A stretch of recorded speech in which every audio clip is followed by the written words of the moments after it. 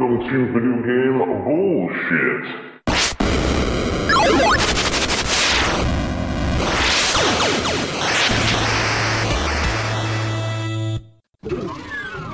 The first panel here at Midwest Gaming Classic. How's it going, everybody? Hello. What's going on? So I'm Jeffrey Wittenhagen. Kyle Gilbert. And we are Video Game Bullshit Gaming Podcast. So we BS about video games. So yeah, we're on our fourth season. Year four of VGBS. We are going to do a little bit of an announcement at the end of our panel of what we have coming for the finale of season 4. Yes. Be really cool. Mm-hmm. And so basically we're going to talk about the theme of today's panel here that we're going to BS about. We're talking hidden gaming gems. Oh, yeah. And a hidden gaming gem to me is different than a hidden gaming gem to Kyle, than a hidden gaming gem to some of you.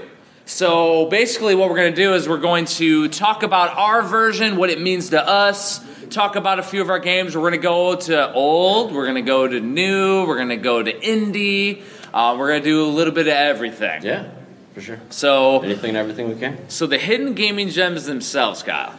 So what does a hidden gaming gem mean to you? Well, really, it's something not a lot of people know about or talk about or have played to the point where they realize this is a really awesome game. Yeah. You know, and that's pretty much it in a nutshell. I think a lot of it too, the reasons why people don't know about those games.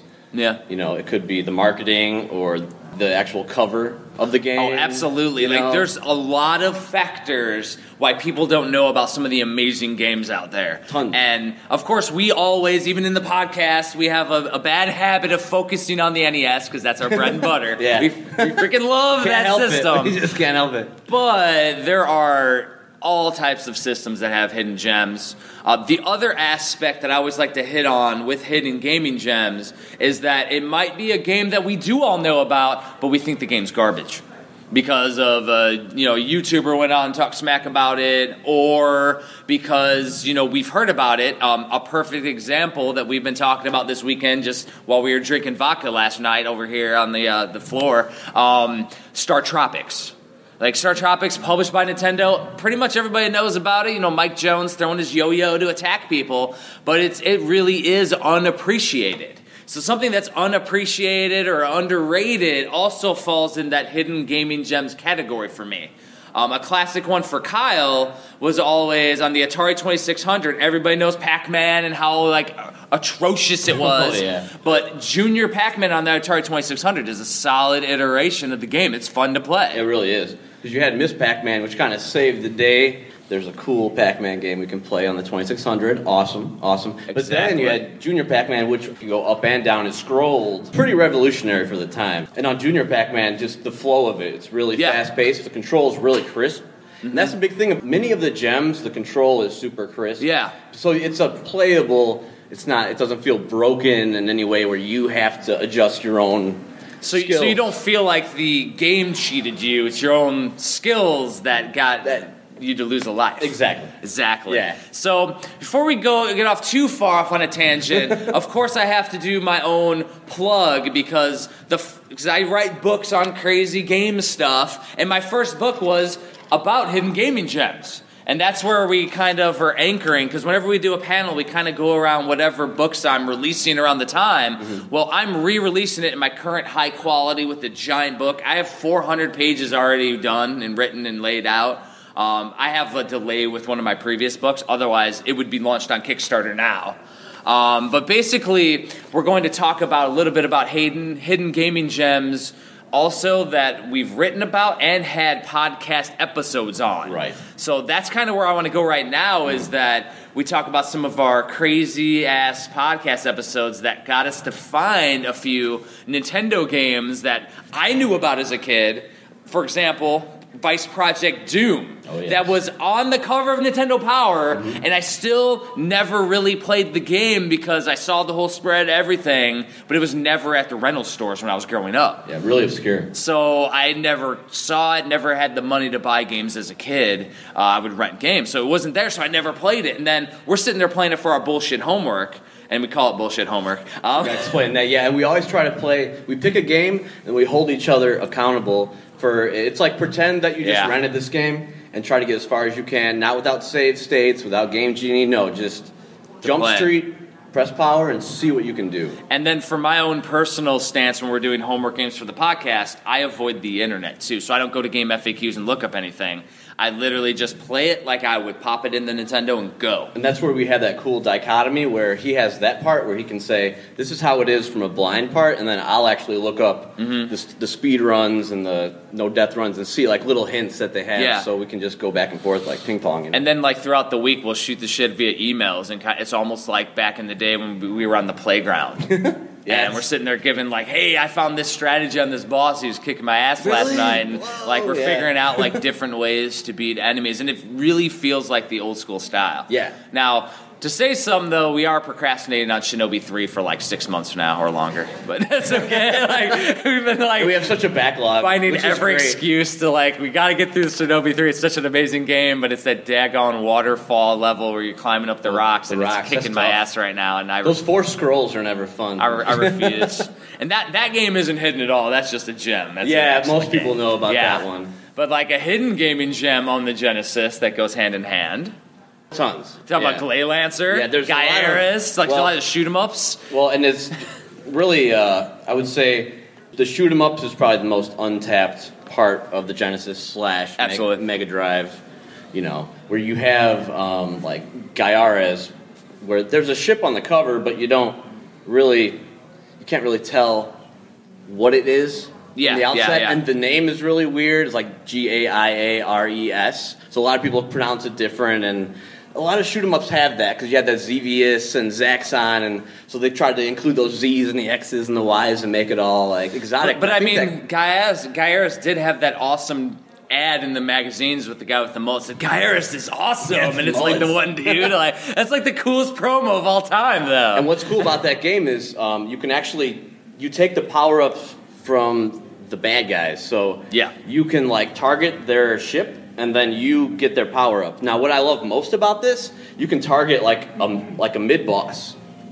And then you absorb that mid boss's power, and then you actually get expanded power. And what's really cool about that too is that you never really feel at a disadvantage while playing Gaiaris because you can absorb from the next enemy even if you lose a life, because that's one of my pet peeves when I'm playing horizontal or vertical scrolling shoot 'em up is that when you lose a life and then you have to start all the way over having to repower up all your ships. And Gaiaris actually feels like it's, and I'm gonna say it differently every time, by the way, that's just what I do, but it really feels fair from a difficulty standpoint. Sure, because if you want to get the boss's weapon, it takes a little longer, so you have to scan it, meaning you have to dodge the boss's attacks longer. So it's a risk versus reward system. Which is awesome. And this one is a side-scrolling shoot 'em up like Gradius, but there's a lot of vertical ones too, like Elemental Master, which this is one where you're not a ship, you're a sorcerer. And Elemental Master is a shoot 'em up, but when you look at the cover, it looks like it would be a platformer. Yeah, it's just a guy like a sorcerer casting, a guy casting spells with like the little like craziness. Because that goes hand in hand. Because there's another game for the Genesis called Rings of Power that's similar box art to the game we were just talking about. So it's like crazy, like how some games have a certain aesthetic for the cover. And it kind of like, oh, I saw both of them on a shelf. Let me pick up this one. This was a badass shoot 'em up. This Elemental Master, and it's awesome, and it's like... I think the problem with that, though, if you think it's a platformer, when you buy it, or when you rent it, whatever, you're kind of... It's not what you thought you were getting. I mean, of course, there's the back art, but that only told you so much.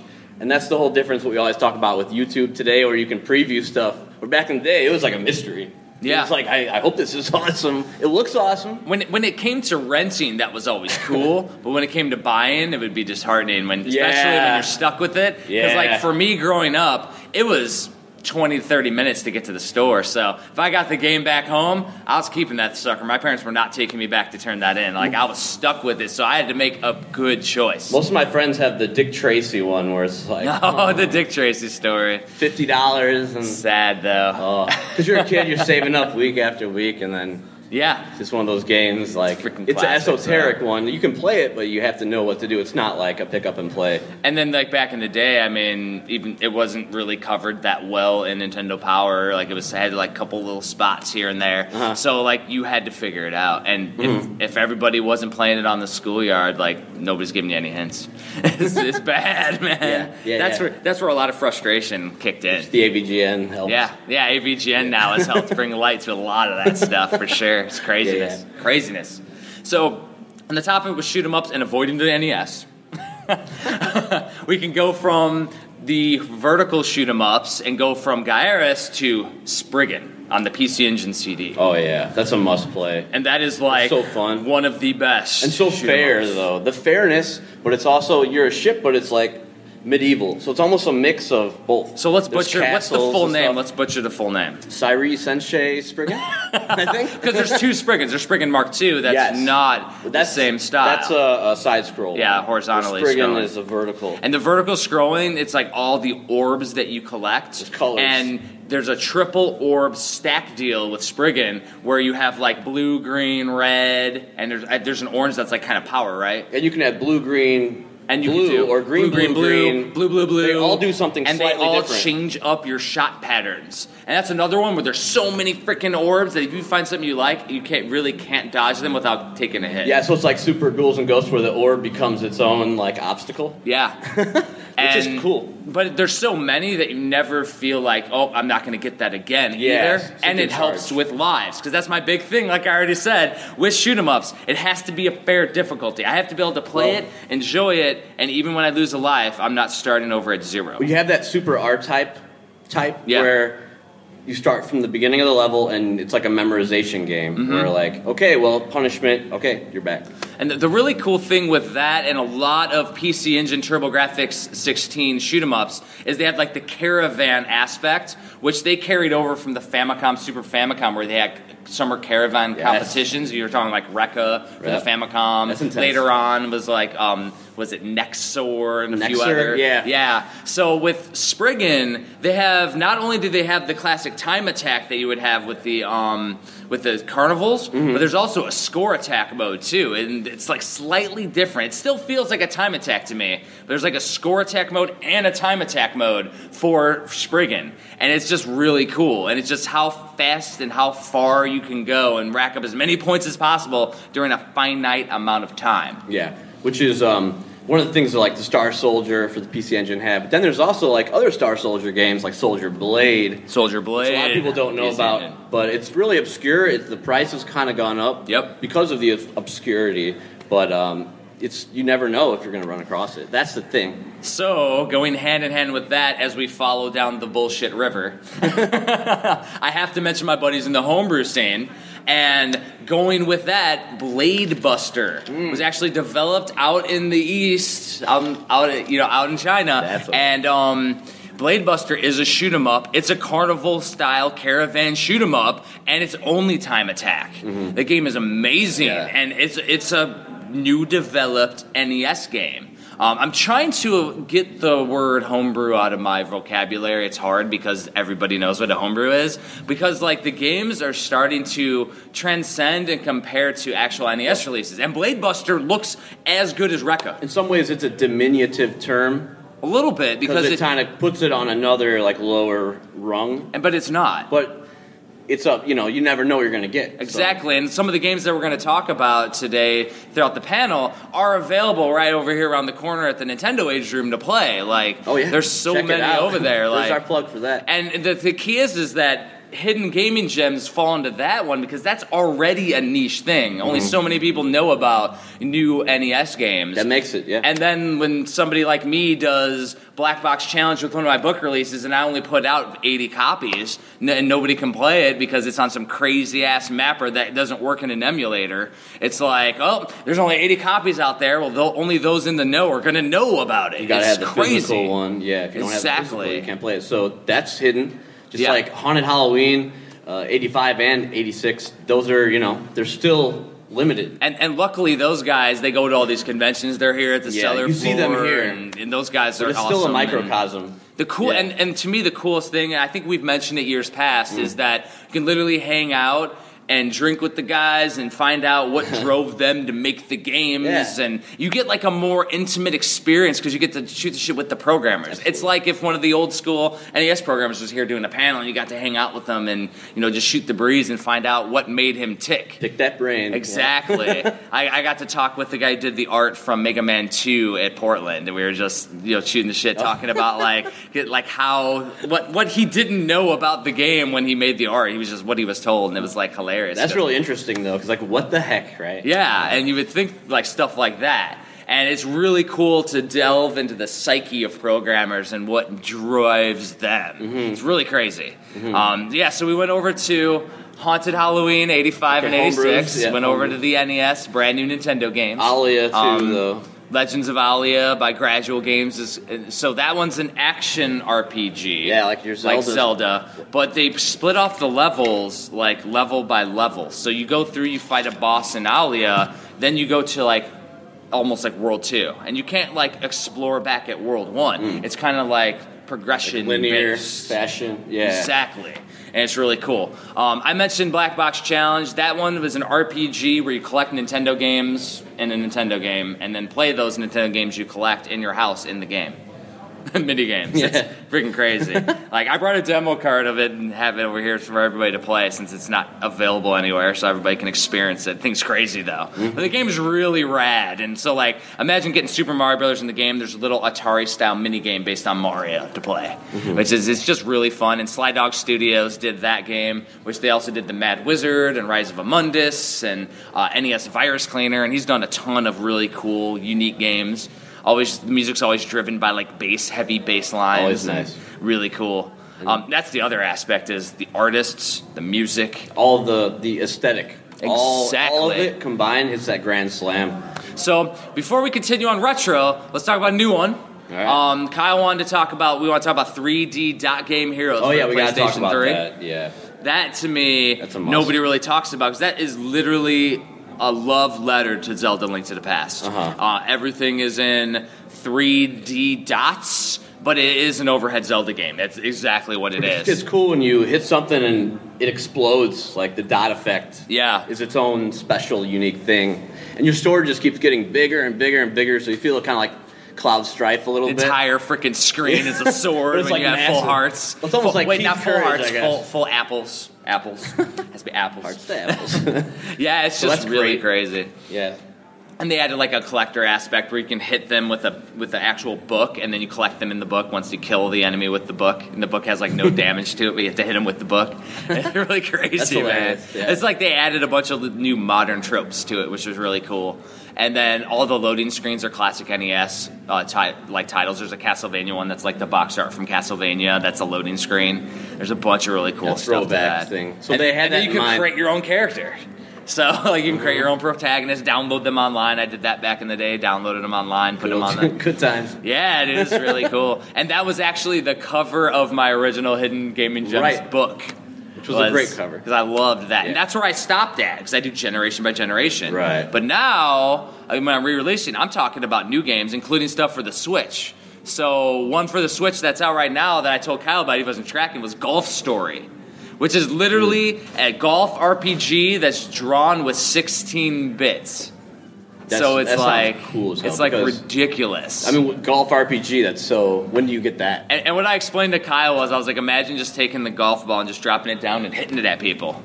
So the like GTA like run around in the RPG level and just like hit golf balls and stuff and messing around. And then you'll see like a little like bullseye sitting over there on the side, and you hit a ball at it, and then it triggers something. It's like, 1 of 5. Now you got to go look for extra stuff, and then you level up and get an EXP. With EXP increases your shot range, and the bar works exactly like NES Open on the Nintendo. Like it's just classics, and there's so many now that are just coming out. And with the Switch, I feel like that's going to be the platform that's going to allow a lot of the Steam developers to get noticed on a smaller market. Even though the Switch is huge and really popular, Steam is like flooded with awesome games, and I think it's really easy for a lot of developers to get lost there. And I think going to the Switch, especially if it's retro looking, I think they're really going to stand out. One that was kind of like 3D Dot Game Heroes, where it had a lot of retro aesthetic to it. It was like a launch digital title is Kamiko. I don't know if anybody played Kamiko. So you play as 3 different characters, run around in a Zelda-style game. You collect these different types of items and cool things to where you level up your character's power. And it almost has like a gauntlet feel to it, where enemies will keep coming at you. And you literally kill them all. And as you kill them, like a combo starts hitting up. And when you do the combos, it starts killing enemies faster, and it goes really crazy and builds up tons of points. And it's really, really fun game, and your attack power as you do more combos also increases. Okay. And so I went through and I've beaten it with the different characters, and all 3 characters, one's like a Link clone, one has different arrows that you can shoot, and then another one's like kind of a mix between the 2. And it's like, I'm seeing a lot of that there's like a different retro aesthetic. There's a complete Link to the Past clone on the Switch too that I haven't even really hit the surface with. It's called like Blossom Tale on the Switch as well. Heard that one. Yeah, there's so many on the Switch, and I feel like that is going to be a system that we're going to be talking about, 10, 15, 20 years from now, that we're going to be like, hey, do you remember this and this? And you're going to be like, no. More hidden gems. Yeah. And, of course, they went back to cartridges, too, even though they're tiny little cards. Those are so small. Yeah. And then you got the cool companies that will do, like, the full NES-style release with them, where they'll put, like, little manuals in it and stuff. So, I mean, I think we're seeing a whole revival with the indies and the homebrew scenes and everything. It's kind of showing real, like, developers for the big companies that, hey, there's a big market for this, that people love this stuff. And, I mean, it's a testament when there's, like, 500 people waiting to get an MGC today. Like, it's crazy. Like, there's, like, a giant line, and it's like the convention scene's just getting bigger and bigger and bigger every year. And I think that we're going to see, though, more hidden gaming gems popping up on these newer systems on the digital side. I just hope that Limited Run Games starts putting out more copies so I can get all of their releases when they put them physically on for the Switch. Yeah, now I used to think a few years back that all the hidden gems were found for the NES, but I think kind of dust covers it again and again. Let's peel back the onion to some NES. Yeah, and we started as far as platformers go, which I think the NES shines because you have Mega Man, Castlevania, Mario, Contra, it's just one after the other, after the other, after the other. So for a platforming type of gamer, that to me, that and probably the PC Engine, TurboGrafx as well, Genesis, Super Nintendo. Those would be the ones that you'd strive to go after. And as we mentioned, Vice Project Doom, we mentioned it very slightly, but as far as Vice Project Doom, there's kind of what I call like your Batman-type clones. Yeah, where Batman on the NES is amazing, or like Gaiden 2, like Ninja Gaiden. Yeah, especially when you get to Ninja Gaiden 2 and 3, where you get more of the Geiger aesthetic.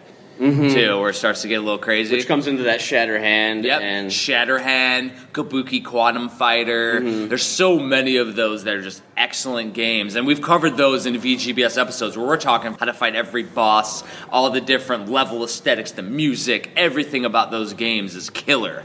And it's like, why did we not know about those growing up? Yeah, Kabuki Quantum Fighter, you'd never see that around, Exactly. Just like Vice, I mean. None of those. It was just for some reason the advertising or the distribution, whatever it was, just didn't penetrate. Well, and I think, too, like, if you go back to, like, seeing Vice Project Doom on Nintendo Power, is that it almost, we were into, like, oh, that just looks like that game, so it's like cookie cutters type thing, and we kind of didn't play them. I already played Ninja Gaiden. I don't need to play this one. But now, years later, like, damn, I never experienced that game. We want a new experience. Exactly. It's ridiculousness, and it's craziness. Wacky Races, too. Yeah, that's where I figured you're going to go to. So yeah, Wacky Races. Wacky Races isn't as obscure because of the NES collector market. It's gotten more popular. It's a late release that it commands a pretty high price. Those Hanna-Barbera ones. But it is like a palatable Mario Brothers 3 experience because you're literally playing as Muttley from the Wacky Races game, but it's a platformer, and Muttley has that little hover aspect to him. Yeah, you can float with the tail. Because somehow a dog's tail helps him float. Anyway, it works. It makes the game better. And the controls, though, are solid for the game. And it's kind of like that Decap Attack deal where you float down, you can kind of press A and like bide your time before the next platform. So that's another one. Decap Attack on the Sega Genesis, which was Magical Hat, in Japan on the the Mega Drive. But on the Nintendo, there's a game called Kid Cool that is not that good. Oh, man. But it connects. And then the sequel to Kid Cool, spiritually, is Psycho Fox on the Sega Master System. Which is better. Yeah. So basically, Kid Cool has this thing where you're running, and all of a sudden it goes like that, and you just fall right off the daggone pits. Every single time. Which AVGN did Psycho perfectly. Fox fixed it a little bit better to where you could almost get it down to almost like skateboarding, and you can jump and fly. It still over had stuff. a slipperiness to it. Exactly. But it was better. But then when they moved to Magical Hat on the Mega Drive, they mastered it to the point where you can, because you have the little flutter fall. And then of course coming to the States, because Genesis does, they had to literally make it a horror aesthetic and make it to Cap Attack where you're throwing off. Because like literally you throw this little buddy in Kid Cool, in Psycho Fox, and in Magical Hat. Well, that's his head into Cap Attack. Right, which is pretty cool. It's pretty creative, actually, for horror fans. The only thing with the Cap Attack that they changed that kind of didn't translate was some of the level layouts. You almost can't tell where some of the platformers are until you get used to the level design. They almost look like ice cubes. They're almost like clear, like one line, one little transparent line. Yeah. Oh, that's what you jump on to get up in levels. Right. But with that flutter fall, that completely changed the game with that series and made that actually a hidden gem. Mm-hmm. Because Kid Cool is still not a good game. Playing Psycho Fox, because we did an episode on Psycho Fox and the whole Vic Tokai quadrilogy. Right. Tetralogy. That's what it is. Tetralogy. I always say quadrilogy. That's not a real thing. It's tetralogy. Yeah, that's a real thing. But like we went through it. I went back and played, and Kid Cool is very playable if you play Psycho Fox and get used to the mechanics. But like just popping in Kid Cool, you see why the AVGN got pissed off at it. Yeah, like it is. It's a special project. You got to set that one aside. It's a special project. Memorize all the levels and but not to Cap Attack is excellent. Yeah, you can just pick up and play that one and get reasonably far. So another one with the Cap Attack, and it's people knew about it but didn't really appreciate it as much as I feel like we did growing up. Was Kid Chameleon? Oh God. Kid Chameleon was awesome because you would literally get all the different helmets and different hats, and it would change them. There's a Jason mask. You can run around with the little cleave. It wasn't cleaver, it's like a little hatchet, right? Samurai. Yeah, and there was a samurai version. Tank skull dude. So like every time I had nostalgic feelings of Keith Courage and Alpha Zones, it was actually me thinking about our playing Kid Chameleon. They do kind of look similar with the dark kind of levels. Because they definitely have the same kind of aesthetic. And I play Keith Courage now. I'm like, oh, yeah, no, that's not the game I was playing. It's Kid Chameleon. Yeah. Well, the problem with Keith Courage, every level is like the same. They just add more difficulty. So it's light, and then you get the dark. But those two graphics never change. But with Kid Chameleon, every level, there's like, every level's amazing. Water, ice, the classic. It's got all the lava level, And so, like, people don't really talk about that too often, which is crazy because the game is a solid game. You had it, so it wasn't that hidden. It's tough, I will say. But that's one tough game. Yeah. You can actually beat it in, like, I think I did a few-minute speed run. I can't remember what it was like. Okay, so you can beat it pretty quickly. I think it was under 10 minutes. Okay. There's, like, a warp that you can hit in the... Oh, okay. Yeah, I think it's in the first stage. There's, like, Act 1 and Act 2. I think it's in Act 2 of the first stage. And you just get on this block and you like go to the end boss. Oh, so you literally just skip right to the end. But that's not, if you want to beat it all the way through, it's ridiculous. Man, brutal. Yeah. Nice. Yeah, so it's like, so that's another Genesis treat. So we haven't talked about anything Super Nintendo. I would like to delve into, because again, games that like command a little bit higher of a price for the Super Nintendo. Talk about some beat 'em ups. I know Kyle was talking about one this morning. He's like, we got to talk about Knights of the Round. Yeah. The Capcom beat-em-ups. Capcom stuff. There's a lot of Capcom ones. And like I've seen a few people talking about it, but it's like, you can't accentuate how awesome King of Dragons and Knights of the Round and so many of those games, they're almost cookie cutter because you're playing as, the Knights of the Round Table and King Arthur and all of that. But it's like, the games are so well done. The mechanics are awesome. You go through the game, if you have a real sense of like pride as you're sitting there knocking down enemies because the sound effects really make it feel like you're making impact with the enemies. The graphics are great. The whole thing is great. I mean, Capcom's got a ton, like Captain Commando. Which is where Capcom kind of, that's their mascot. Yeah. And they threw that out in the arcades and then ported it over to the Super NES. Absolutely. That always confused me because 1942, if you look at the instruction manual, it's got Captain Commando on the front. Yeah. And they were trying to, make him the mascot, but it just was like, what is I got 1942. This isn't... Yeah. I remember there was like a whole history of a YouTube video on actual Captain Commando, and it was really cool. And the thing is the first game we got though was the beat 'em up one, which was interesting. But it's like you think that they were going to market it to some kind of like platform or something back in the day, and it just never materialized. Magic Sword's pretty cool too. Magic Sword, it's another Capcom. It's more platformer. You like work your way up a castle type thing or something. So Magic Sword, though, looking at the box art, thinking of Magic Sword, just sounds like a Zelda game to me. Well, it's really generic. Yeah, and it was pretty cheap when I found it when I was collecting. The title is. And I pop it in, I'm like, oh, this is a pretty cool beat 'em up, like a little action beat 'em up. That game. was one that I rented and I almost beat the first time. Yeah. It's like one of those where the control's really good, you can just pick it and play it, you know. And then there was like a classic I mentioned. I was like, well, we got to talk about Sega Saturn game, and Kyle didn't even know what Guardian Heroes. It's like amazing, and it's like. Those that know Sega Saturn, know of Guardian Heroes. It's not hidden for Saturn collectors, but it's hidden for general gamers, I think. The global. Yeah, and they did a Game Boy Advance port later, which was different, Guardian Heroes Advance. And there's a different game, but it actually has the same kind of gameplay. Has a really deep gameplay for playing it on the Sega Saturn 2. Has this awesome cartoon art style, pretty verbose character selection where everybody feels a little different as you play through them. Like, it's a really awesome game on the Saturn. Really showed what, like that there's still a lot left with 2D games in an era when they're really pushing the envelope on polygons. Yeah, and you mentioning like all the characters have something different. Gain Ground for the Genesis. Gain Ground on the Genesis. That's awesome. You like save people, but then you get them in your crew. It's kind of like a top-down. Kind of like Gauntlet a little, but it's strategic. One level, then you go to the next level, then you go to the next level. So you'll see the level. The level's laid out like top down, and you'll see the enemies. There'll be like 8 enemies, and you take your 2 characters like cooperatively, and then you go up and you kill them all, and then you go across, and you'll see like little buddies. And when you get the buddies, you can switch out to the other characters. And there's a lot of them though. There's probably 10, at least 10. And they all have little different powers, like the. There's more than 10. There's a lot because the more you play, and there's the more new guys. And there's a normal unlock. attack and a secondary attack. The secondary attack, sometimes you can shoot them high with different characters. Other characters will shoot like a different spell. Yeah, like there's an archer. You can hit the guys on top of the tower. So. And it's all different eras. You have knights and archers. It's really unique. You have sorcerers and. It's a strategy, but yet it's level by level. And it was released for a lot of systems, not just the Genesis. And arcade. It was released in the arcade. It was also released for the PC Engine.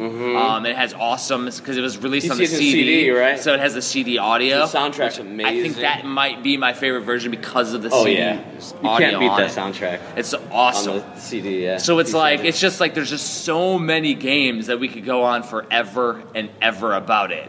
One of the things that I'm doing with my book too is talking about different Commodore 64 games. So everybody knows about Friday the 13th on the NES. I mean, I saw a guy with a hoodie, Friday the 13th on the back. Yeah. There's Friday the 13th on the Commodore 64. And it's literally a top-down whodunit style game where you go around the level. The music's grating, by the way. It's really bad. But it's like you go around the top-down, and you see all these characters wandering around, and you do little camp counselor bios for each counselor. And you walk around, you can go inside all the buildings, there's weaponry sitting around, you can use it to swipe. I always grab the axe, because you can see the axe swipe. And you can literally kill all the counselors walking around as your character. You can kill them all. Because one of them is masquerading, and is Jason masquerading as a camp counselor. And you'll be like literally seeing, and you'll see like kind of like in the NES when Jason would pop up and you would see like the little counselors and the kids' heads or the health going down. Yeah, you'll see a counselor's health going down, and all of a sudden you hear a scream, and it's one of those like jump scare like like real loud. It's like it just like blurts out your TV, and so then Jason kills someone. And what you have to do is you have to kind of figure out where he is on the screens. I end up just running to a screen and killing everybody until I kill Jason and beat the level. But because you don't really get penalized for killing the other counselors, which is hilarious to me. Well, I think just being Jason, in my opinion, is what people want. So you get to literally kind of be the bad guy if you want to. You don't want to be the counselor guy. You want to be Jason. Yeah. That, in my opinion. We talk about Jason, you got to talk about Freddy. We both consider the original Nightmare on Elm Street game on the NES kind of a hidden gaming gem because you can play 4 players simultaneously. Yeah. It is LJN, you got the rainbow of garbage that you have right on the cover. Well, LJN they didn't actually program it. No, LJN was just a marketing and licensing company. It was they would programmed. just take stuff that was licensed and put it on a cartridge. If you play like WrestleMania Challenge, the actual player one looks just like your player, very similar. You can see the music too has that same the engine. Yeah, so he's talking about your player in the wrestling game. The sprite for it is the same sprite as your character in Nightmare on Elm Street. It's super similar. It's really crazy. Yeah. Well, the cool thing is with Elm Street too, you can turn into a ninja. Yeah, you can turn into a high jumper type thing. Yeah, I always wanted to play it in the actual Nightmare mode because even though the enemies were a little harder, you got to use all the abilities. You got to throw the javelin, and you got to do the flip, and you have to be asleep to do that. So there's this wake, and then you fall asleep, and that's when Freddy comes, and you have those But if you do it too long, you have to do the mid-boss battles. Yeah, so it's kind of there is a time aspect. It's a risk versus reward aspect. And there is a timing. So and of course, you're the Dream Warrior, so it's based off Part 3, which is my favorite. It's movie probably in the the best one next to the first one. It's my favorite. Those are the two. So then there's also, though, a Nightmare on Elm Street, The Dream Warriors, on the Commodore 64 and on the PC that was released, where it's more like a top-down type of a game. And I can never find a digital copy of that to work on my Commodore at all, because I have one of those, so there's EverDrives and SD cards for all the systems. I have a little Commodore one so I can play some of the games that I couldn't find. And that one's a 4-disc game, I think, and I've not found one. It might be an 8-disc game even. It's ridiculous. But the game, I've been wanting to play it on the Commodore, fully, because I played it on the actual DOS PC version, and it's awesome. And I know that the Commodore is a little bit scaled back, because that's literally almost NES, in between NES and Atari styles, is the Commodore. And that's what I've been wanting to play it on, the Commodore 64, because I love the Commodore. Oh, that's super flashback. It's some grew up with the Nintendo. I grew up with Commodore and Nintendo. I had the Commodore. I was working on developing stuff and programming stuff on the Commodore while I was playing the NES at the same time. It was really crazy time. Playing Hidden Gaming Gem on the Commodore, Space Taxi. That game is excellent. So you're literally this little taxi, and you hit the button, because the Commodore only uses the Atari joystick. Right. So you literally hit the button, so you float, and there's a little gravity-based system, and you have these platforms you have to land on to collect your characters, kind of like Crazy Taxi did later in 3D. Oh yeah. But this is all 2D based. They come in, they go, "Hey, taxi," and they actually talk. And then they go over to you and they say, "Pad 1, please," and you take them over. And you try to avoid all the obstacles. And where the programmers got crazy is another level, the whole level will be a ping pong table, and there's a giant ping pong ball going back and forth. Or they'll have these crazy radiator towers that pull you with gravity, or there'll be a hailstorm flying. You have to weave in and out. And the controls are spot on for the game. The physics are excellent in Space Taxi. Which makes it the gem that it is. And there was a sequel released later on computers, like Space Taxi 2, where they overhauled the graphics and the controls weren't as good. And I was like, oh man, killing my childhood here. That game was awesome. Classics, man. So it looks like we have about 5 minutes left for our panels. We're only allowed to go 45 today. So the announcement we were going to do, some people trickled in and out, but this will be recorded. It'll be on the Tales from Midwest Gaming Classic. So our episode 1 of Video Game Bullshit was Has the Angry Video Game Nerd Jumped the Shark?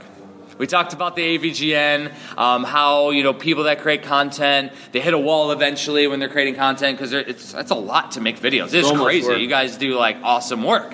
And so we talked about it. We talked about him doing the movie and what we would like to see, and his episodes kind of went to what we were talking about. Well, for episode 100, we interviewed James. He's going to be on episode 100, Angry Video Game Nerd interview for Video Game Bullshit episode 100 for the finale. Too cool. Oh, he was awesome. And we told him, we're so this is going to be episode 100, James. It's going to probably come out in 8 months, because we release every couple weeks usually. Yeah, about 25 a year is what we shoot for. Yeah. So we got a couple more homework games that we're going to do. We got a few more interviews.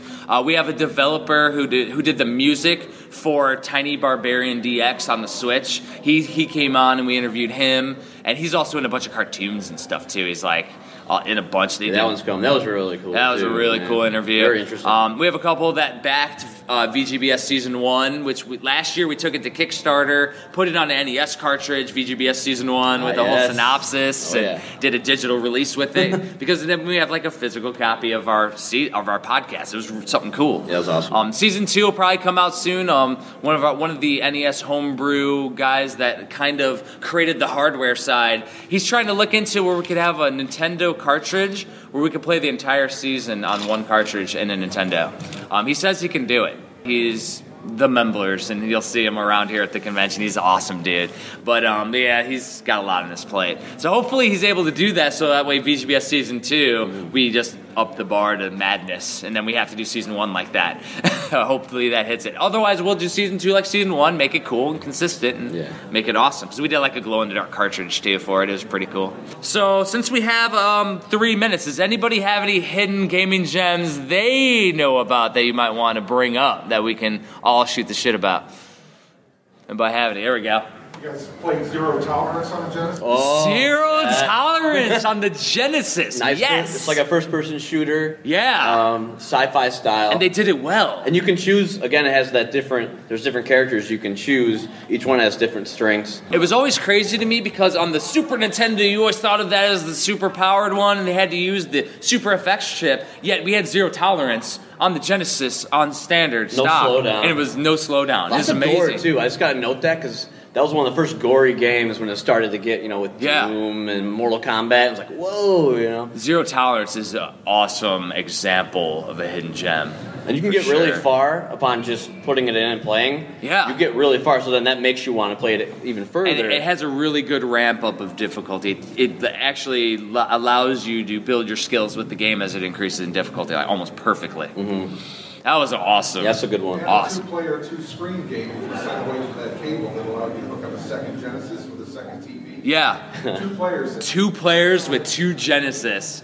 The genocide. Revolutionary, though. Yeah. It's like Halo parties now.